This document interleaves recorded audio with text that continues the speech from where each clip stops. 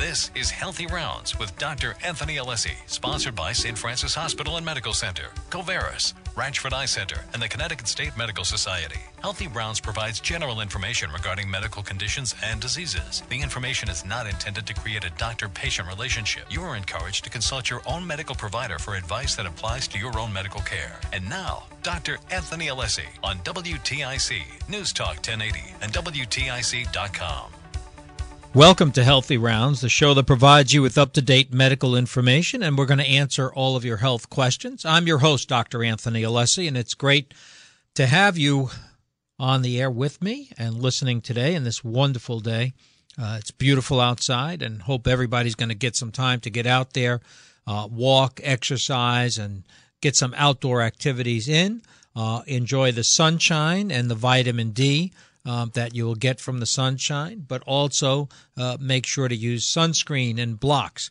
If you're listening today, we're going to have some fun. We're going to be talking with Mr. Jonah Francis. Mr. Francis is the Vice President of Pansy Home Care Services. And I wanted to have Mr. Francis on for a while because this is an area of medicine that has evolved a great deal recently. We're seeing people spend less time in the hospital, less time in rehab or nursing homes, and more time at home where they want to be. But they need support services. So we're going to talk with him a little bit about support services that are available and kind of the evolution of that business. In the second half of the program, we're going to have a discussion with Dr. David Bender. Dr. Bender is a psychologist in West Hartford, Connecticut, and we're going to be talking a little bit about suicide. I mentioned this last week, and we're starting to see this increase in suicide overall, but it's an interesting demographic of men in their middle age, particularly white men in their middle age. Interesting that Anthony Bourdain recently committed suicide. Kate Spade committed suicide. And we've had other famous suicides. So I want to ask him a little bit about the so-called suicide contagion, where people see this and think, okay, and really what role does religion have to play in suicide? I have a lot of questions for Dr. Bender, and he's going to be with us in the second half of our program today. This day in medicine, Dr. George Koutsias.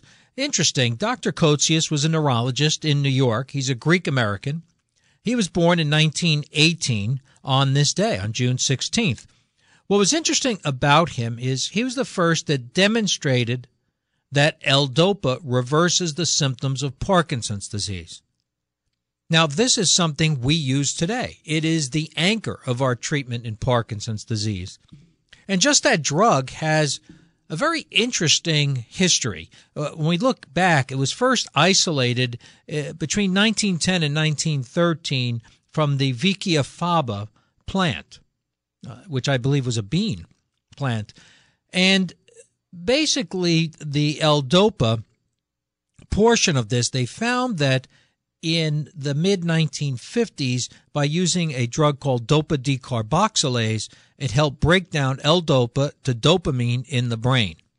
Since 1963, we've been using a drug called Sinemet, which is a combination of L-DOPA and dopa decarboxylase. And in doing so, it breaks down, it allows dopamine to be produced in the brain, to get into the brain. So it takes L-DOPA, makes it into dopamine, and gets it into the brain so that people with Parkinson's disease can function much better. We haven't found a cure for Parkinson's disease. None of this is a cure, but obviously helps functional impairment. And the fact that we've been using the same drug now for 55 years for this, I thought it was worth mentioning. That's Dr. George Koutsias, a neurologist, and he was born this day in 1918. He passed away in 1977. Some of the things that have been going on in the news, my article this week in the Norwich Bulletin dealt with tick bites, and particularly the tick bites that end up causing things like Lyme disease, and two other problems, which are borreliosis, which is from also a bacterial infection. And with that, we see people develop almost a malaria type of illness. So again, tick bite, borreliosis, causing a malaria type of illness. So we use anti-malarial drugs along with antibiotics, as well as anaplasmosis, which we used to call ehrlichiosis. So the point of bringing this up is it's more than just Lyme disease, and you really need to avoid ticks. And the ticks are out there. We're seeing more and more of them this year than in the past, probably due to climatic conditions. Smoking cessation strategies. This was a topic in the New England Journal of Medicine this week. And they did a study to find out what helps people quit smoking. And there are a lot of things have been tried. Many companies, many insurance companies will allow, and employers allow for free smoking aids. So if you're using something like Chantix or Nicoderm, they'll pay for it. So they looked to see what the best strategy was, and they found that the most effective strategy was a combination of free smoking aids and financial incentives.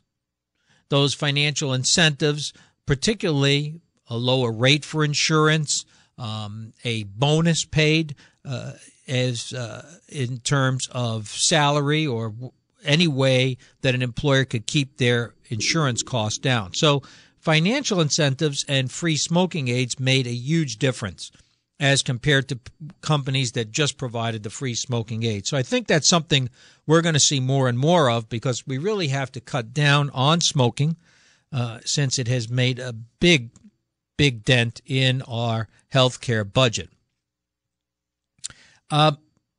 Fractures in older people. The first thing we think of when we hear about hip fractures is we think of osteoporosis, softening of bones. An interesting study has shown that in looking not only at hip fractures but fractures in general, that osteoporosis is not the number one cause of fractures in older people. It's actually falling. And that's what really causes the fracture. So it's important to note and be careful as we get older that we should participate in exercises and fitness activities that help us with balance. One simple exercise I saw demonstrated is just sitting in a chair without arms at your side, and just practice getting straight up and sitting straight down, and doing that repeatedly. It's not only good exercise, but again, it helps you with your orientation and balance. Things like Tai Chi and other balance type exercises are super for this. But also, we're used to walking in a linear direction, either straight forward or straight backward. And we don't do much in side to side. And that's where we have a problem catching our balance. So that's why people who participate in dancing activities are really helped a great deal with their balance. So if you participate in an activity where you have more side-to-side movement, could make a big difference. The other point of this is obesity is a big factor in these fractures. It's a factor because, obviously, the heavier the person who falls, the more likely there's going to be a fracture. Another article I came across is about Skyping with a physician. And this is becoming more and more popular, not just for young people, but for older people as well, where you can get into a secure Skype line and have a visit with your physician. I also came across something in Canada. What they're doing for specialists like neurologists are e-rounds or electronic consults. So your primary care physician may have a question about a neurologic problem you're having.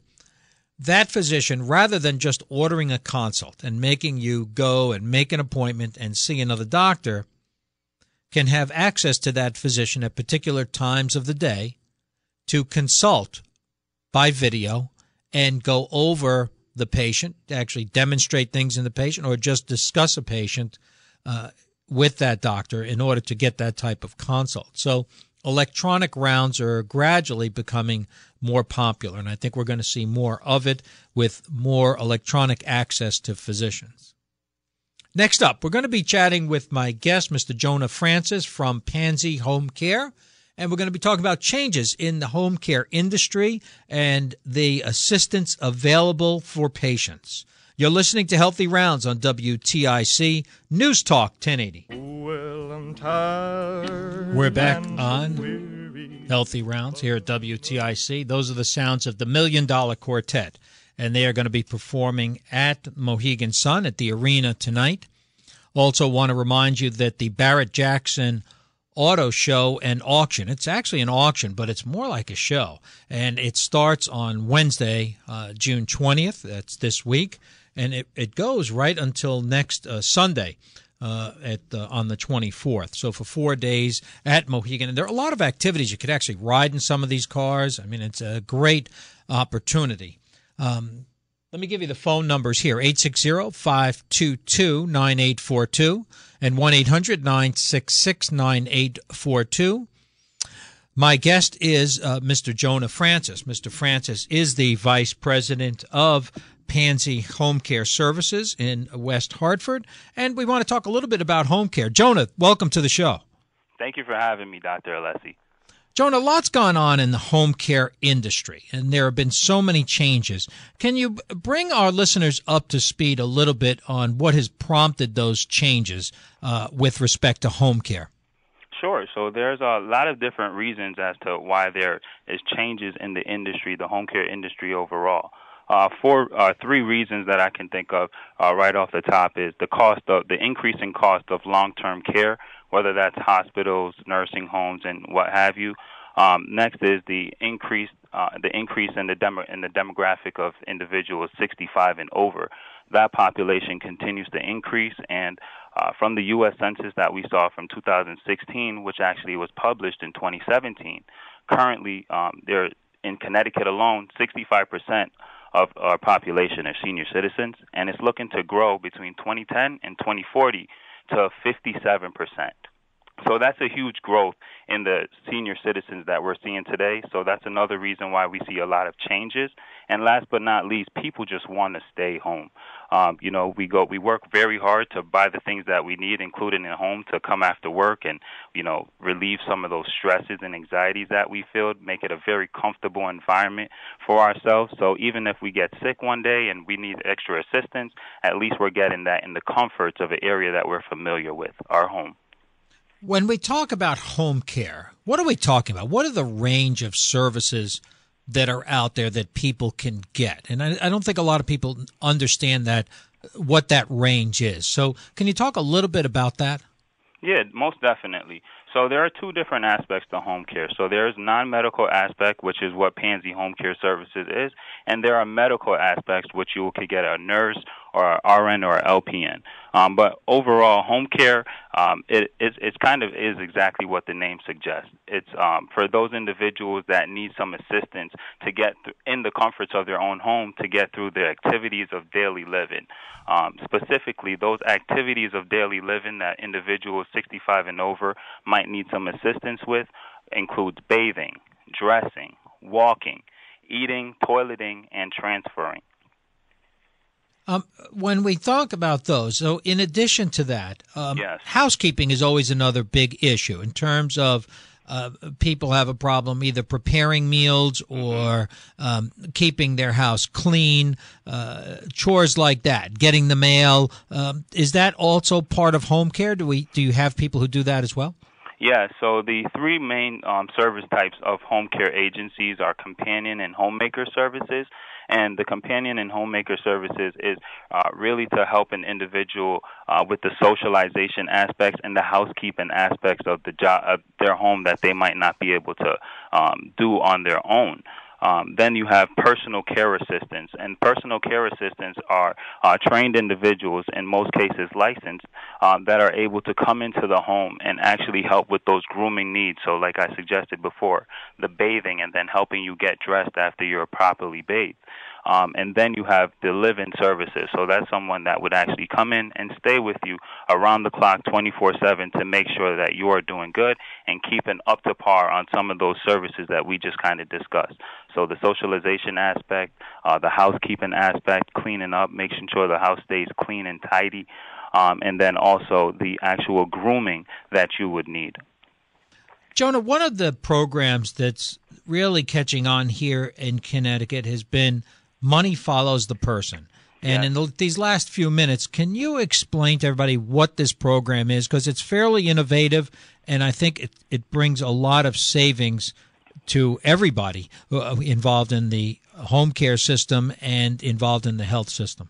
Oh, yes, I agree. So Money Follows the Person is a federal program through that helps Medicaid individuals currently living in long-term care facilities like a nursing home and, again, a hospital transition back into the community. Once again, it helps Medicaid individuals, so not Medicare, which are individuals 65 and over.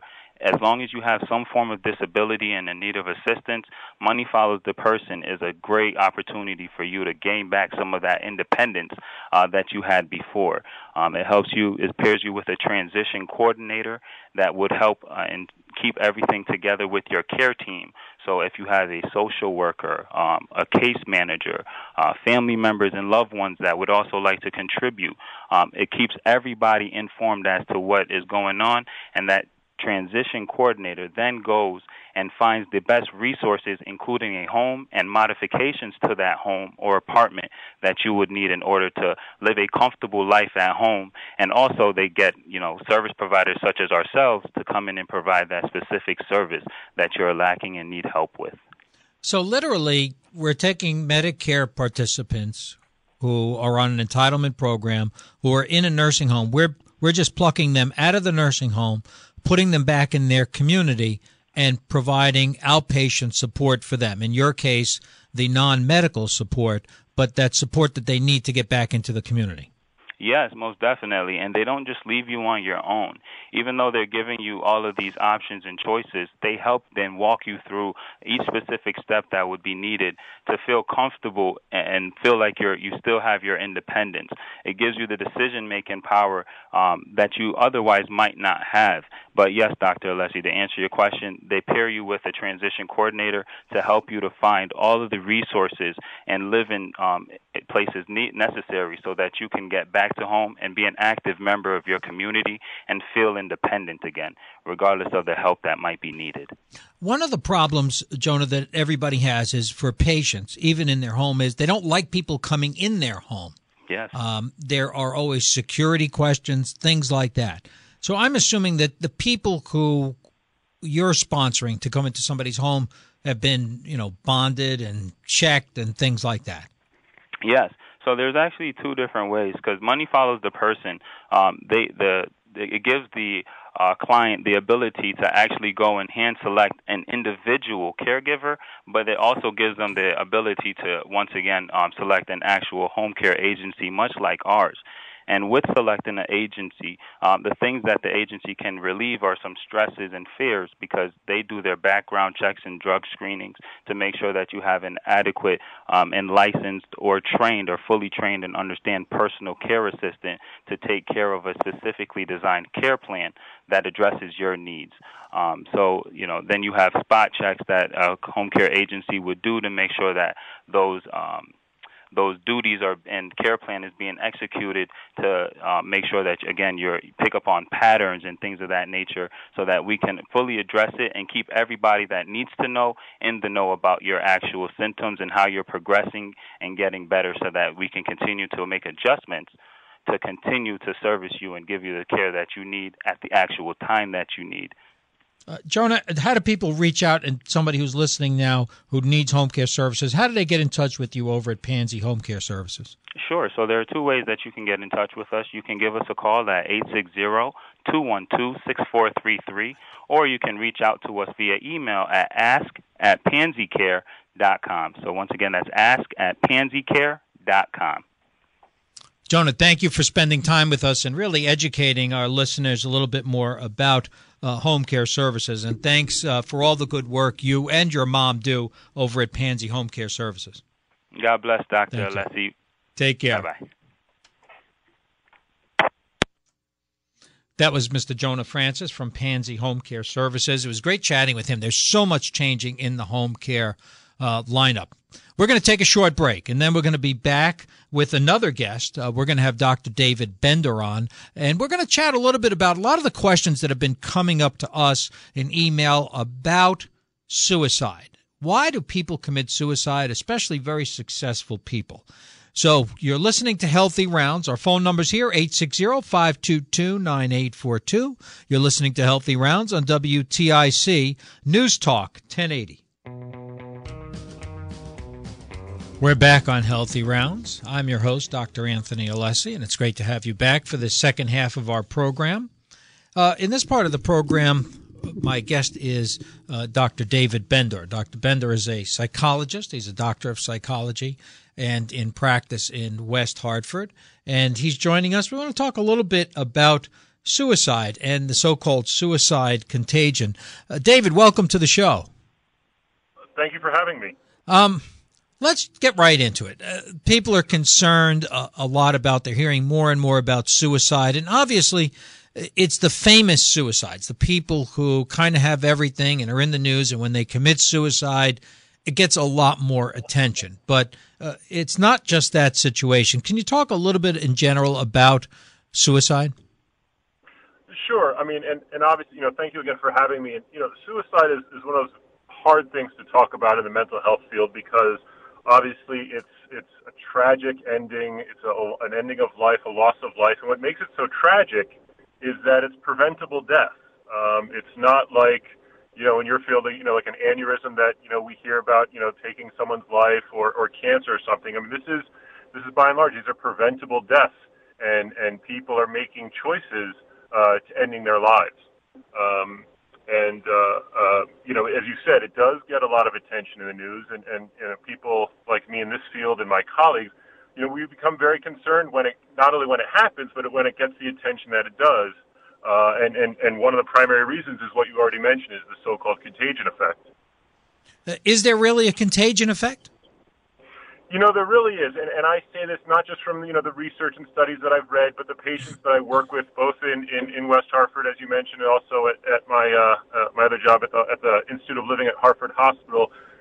You really become concerned when a suicide gets a lot of attention, either in the media or if it happens for school-age students and it gets a lot of attention in a school system. You become very concerned for those whom we would call an already vulnerable population. I'm less concerned for those who have no psychiatric history whatsoever, no symptoms of depression or other mood disorders.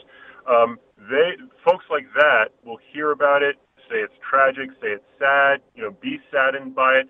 By and large, those folks then rebound and move on and get back to their normal baseline. But for those vulnerable, either students in the schools or folks listening to what's being covered in the news, I absolutely believe in a contagion effect, because it makes the possibility of committing suicide much more of a reality. As you can imagine, you could just imagine someone saying, wow, so-and-so in the news with all his wealth, or so-and-so in the news with all her wealth did this. I guess it's an option now. It's now on the table. Is it kind of a bimodal increase in the sense that we're seeing it in young people and older people? Yeah, I mean, it's still one of the top causes of death in the adolescents and the young adults that I work with primarily, but it's also one of the highest causes of death interestingly, in middle-aged white males between the ages of mid-40s to mid-60s. It's also a top cause of death in that and in that age bracket, it's actually on the increase. So I guess we have to get to the question, why? In the sense of people are always asking themselves why. Somebody who seems to have everything, money, fame, the things we put the most value on in society, why are they killing themselves? And so what's the answer? Yeah, so obviously when we hear about these celebrities in the news, a person like me can't comment on that. I've never met them. I've never worked with them. Obviously for privacy reasons, even if I had, I couldn't tell you on air. But, the reality is, we don't know what's going on behind the scenes. We don't know what kind of psychiatric struggles were ongoing. We don't know what kind of substance abuse was ongoing. And those are, the highest risk factors for suicide, depression and depressive symptoms being number one. And then when you add substance use, prescribed or not, legal or not, I'm not just talking about, but alcohol and prescription meds. When you add substances and intoxication, the probability, the likelihood, the risk for suicide skyrockets astronomically. More generally, not talking about the celebrities, but talking about that demographic I mentioned a few minutes ago, there's a study came out last year that got a lot of coverage where it talked about these deaths of despair. And it's a very fascinating study, fascinating hypotheses. And the proposal was that, or the idea that was being put forth was that in an economy with declining job markets, and in an economy where things like divorce are on the rise, and marital discord is then also on the rise, that there's this population of white males, more often without college degrees, that are finding themselves more and more squeezed out of the job market, and they may be turning to substances, which, as I mentioned, elevates their risk for suicide. Their relationships, their study relationships, may in turn be crumbling, and that also, we know, it puts them at much higher risk for suicide. Relationships is one of the highest protective factors, and it's always something I'm listening for when I'm evaluating someone who's suicidal. It's interesting because someone had asked me that, and now that I've become older, I often, as we get older, we spend a lot more time reflecting on what we've accomplished and what we haven't accomplished in some cases. And I've always wondered if that despair over a perception that your life has not been full precipitates that. Would that fall into it? Absolutely. I think it's one of those factors that's very well said. I think it's one of those factors that in of itself, by itself, it would not necessarily take the quote-unquote, psychologically healthy individual and cause him or her to become suicidal. But if you take that variable where someone looks back at life, when they're at a certain stage of life and they're reflecting, and they're filled with more regret, and believe they made bad choices or didn't make, as much of themselves as they could, and you couple that with some of the other factors I described, I absolutely think that increases risk for depressive symptoms, depressive symptomatology, and then in turn suicidal behaviors. One of the things you mentioned was you explore their relationships. In what respect do you explore the relationship? In terms of married or having a partner or socially? How do you explore that, and what are the kind of red flags in that category? Yep, no, absolutely I do. I mean, and for all those things you mentioned, whether it's, a marriage, a committed relationship, friendships, those are all thought to be protective factors, with the thinking that you not only have more people around you who provide, regularly around you, who provide support, but those are also people that ideally one can turn to. And we know more often women are thought to do this than men, but we're hoping that with people around you, if one is struggling, he or she is more likely to talk to people with whom he or she already has established relationships. And if something is amiss, that person can reflect that back and say, hey, you know what, maybe you should talk to someone about that. And again, it's not a perfect protective factor, but it does increase the chance that someone might seek help, even at the urging of someone else, a friend or a loved one. Conversely, when I'm listening to parents or significant others, referring someone to me or saying, I have these concerns, if I'm hearing that, for example, a high schooler or a student, a college student, or really anyone of any age, has all of a sudden turned to isolating more, canceling plans last minute, not spending time with the friends that he or she typically spent time with, that's a big red flag for me. Not just for suicidality, but other mental health disorders. Isolation is a real risk factor. And I'll say often to folks in my practice that I can take the healthiest person on this earth and put them into an isolative lifestyle, and he or she will psychiatrically decompensate.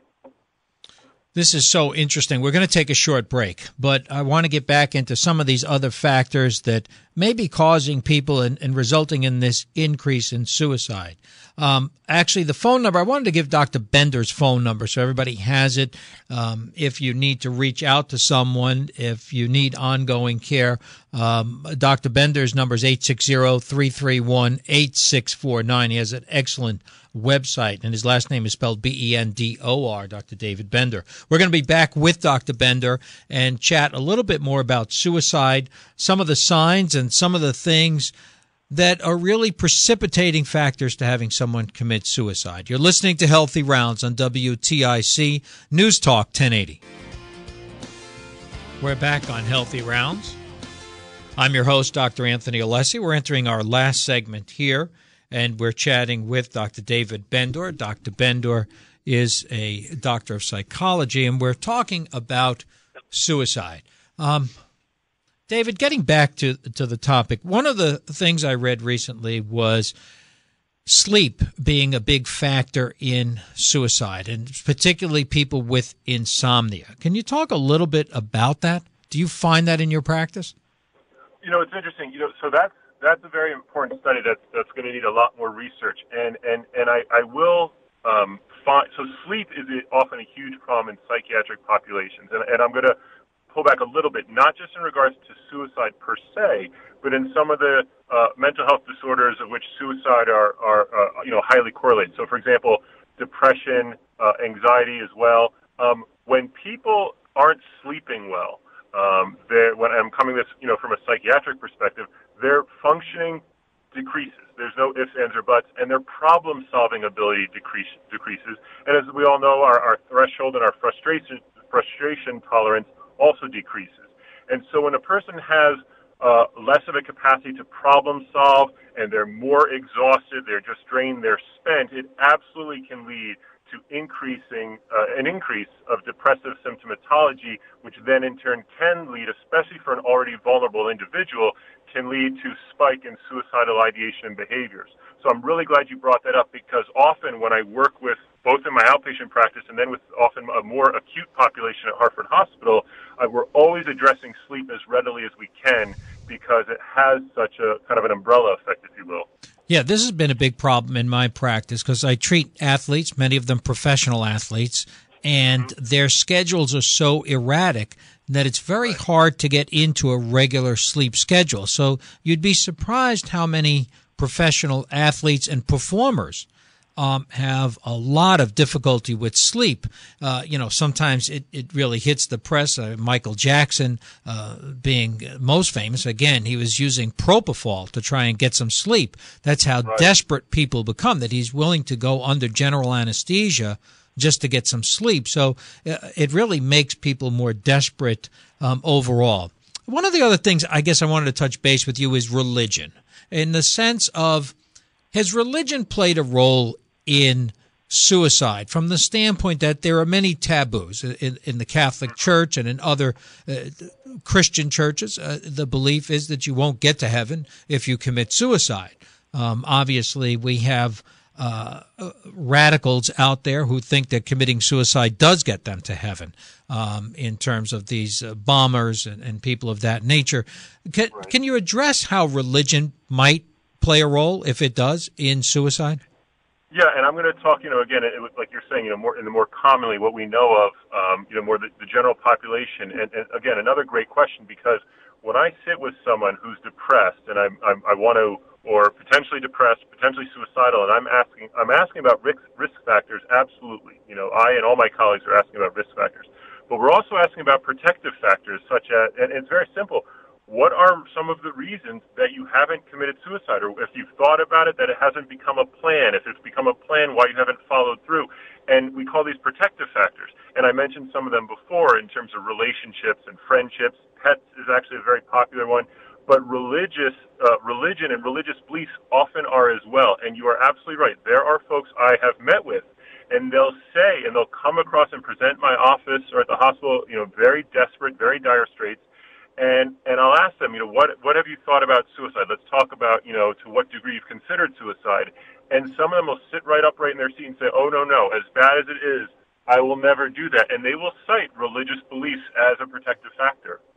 So obviously it is a protective factor, which is tremendous to know. I guess sometimes when you query a patient or anybody, and people shouldn't think you have to be a professional, one of the things that we emphasize really is, if you think someone's thinking of suicide, ask them, and just come right out and ask them. But one of the challenges I've had in the past, and I don't know if it's a challenge now, I haven't had it recently, is I ask people if they have weapons in their home, if they're thinking of committing suicide. And if they do, I guess the first thought is get the weapons out of the home. Are we able to do that now in Connecticut? I wish that's a great question. I honestly am not sure about that. I know I've been following other states, and some of the states, I think maybe it was Florida and some other states, in terms of what's being allowed. So that's something that, we can definitely look up once, we're off the air. But I will say that I want to say actually two things, because you mentioned what you do in your own practice, or even you might do this with a friend or family member, not in your professional capacity. Yes. We know now that the research backs this up. Asking someone if they've thought about suicide does not introduce the idea of suicide. You won't take a person who's never thought about it in their lives, ask them about it once, and all of a sudden they're going to leave your office dwelling on it and ruminating. It doesn't work that way. So you are correct. Whether it is perfectly okay and appropriate and in certain settings expected to ask them if they've considered it. When it does come to weapons, especially if there's anything, then yes, we do look, and again, in cases like that, if I can't necessarily go a legal route, I'm definitely engaging the family and loved ones of the person I'm interviewing and saying, get these weapons out of the house, get them to, another destination where they're locked up, et cetera, et cetera. But absolutely, because what you're trying to do, and and I'll do the same with other legal means, such as prescription medications and things like that, depending on what the troubled person's thoughts are. I want to get the means to commit suicide as far away from them as possible. So if they have the urge, and this is, realistically speaking, because if the person has the urge, what my hope is that we can have interventions that make those means further and less attainable and literally frustrate the urge, the thinking being that by the time they might travel somewhere that they might be able to do something, perhaps the urge to commit suicide has lessened, and there have been opportunities for other interventions to take hold.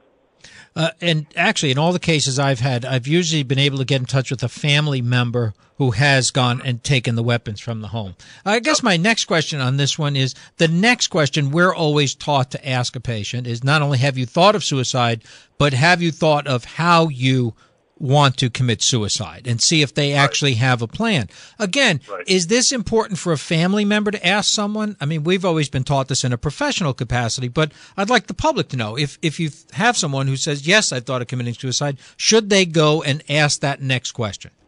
Right. And, it does depend on the relationship the person has, right? So if this is, out to dinner with a couple that you're just meeting for the first time. Yeah, I would think no.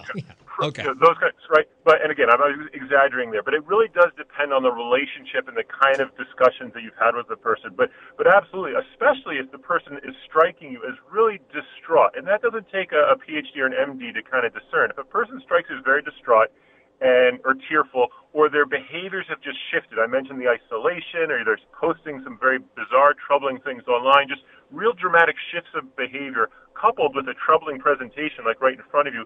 It is very appropriate to ask if they're ever having those thoughts. It's appropriate if they answer readily to even ask, if they've thought about how to do it, especially if you have a chance to intervene right there. Like, I've had a person who was having fantasies of doing it later that day, and they named the bridge. I had just met them in my office for the very first time.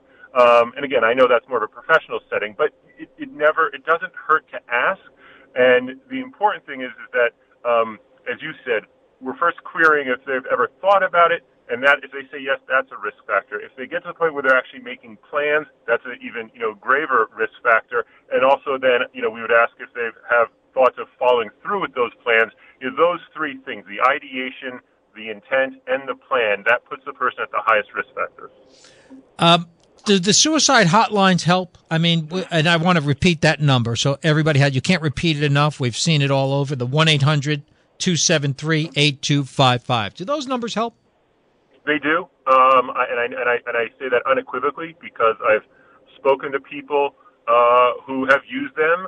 I met with a young man earlier this week, and I not only gave him that number, I gave him, as I mentioned, I'm over at Hartford Hospital, so I gave him our 24-hour assessment number hotline, and obviously let them know about 911, and giving a person that option that they know they can speak to a trained professional, an actual person, and that they don't have to just be left with their thoughts at the end of their workday, or if they're home alone by themselves till they go into their job or school the next morning. Knowing that there's someone out there definitely makes a difference for a lot of people.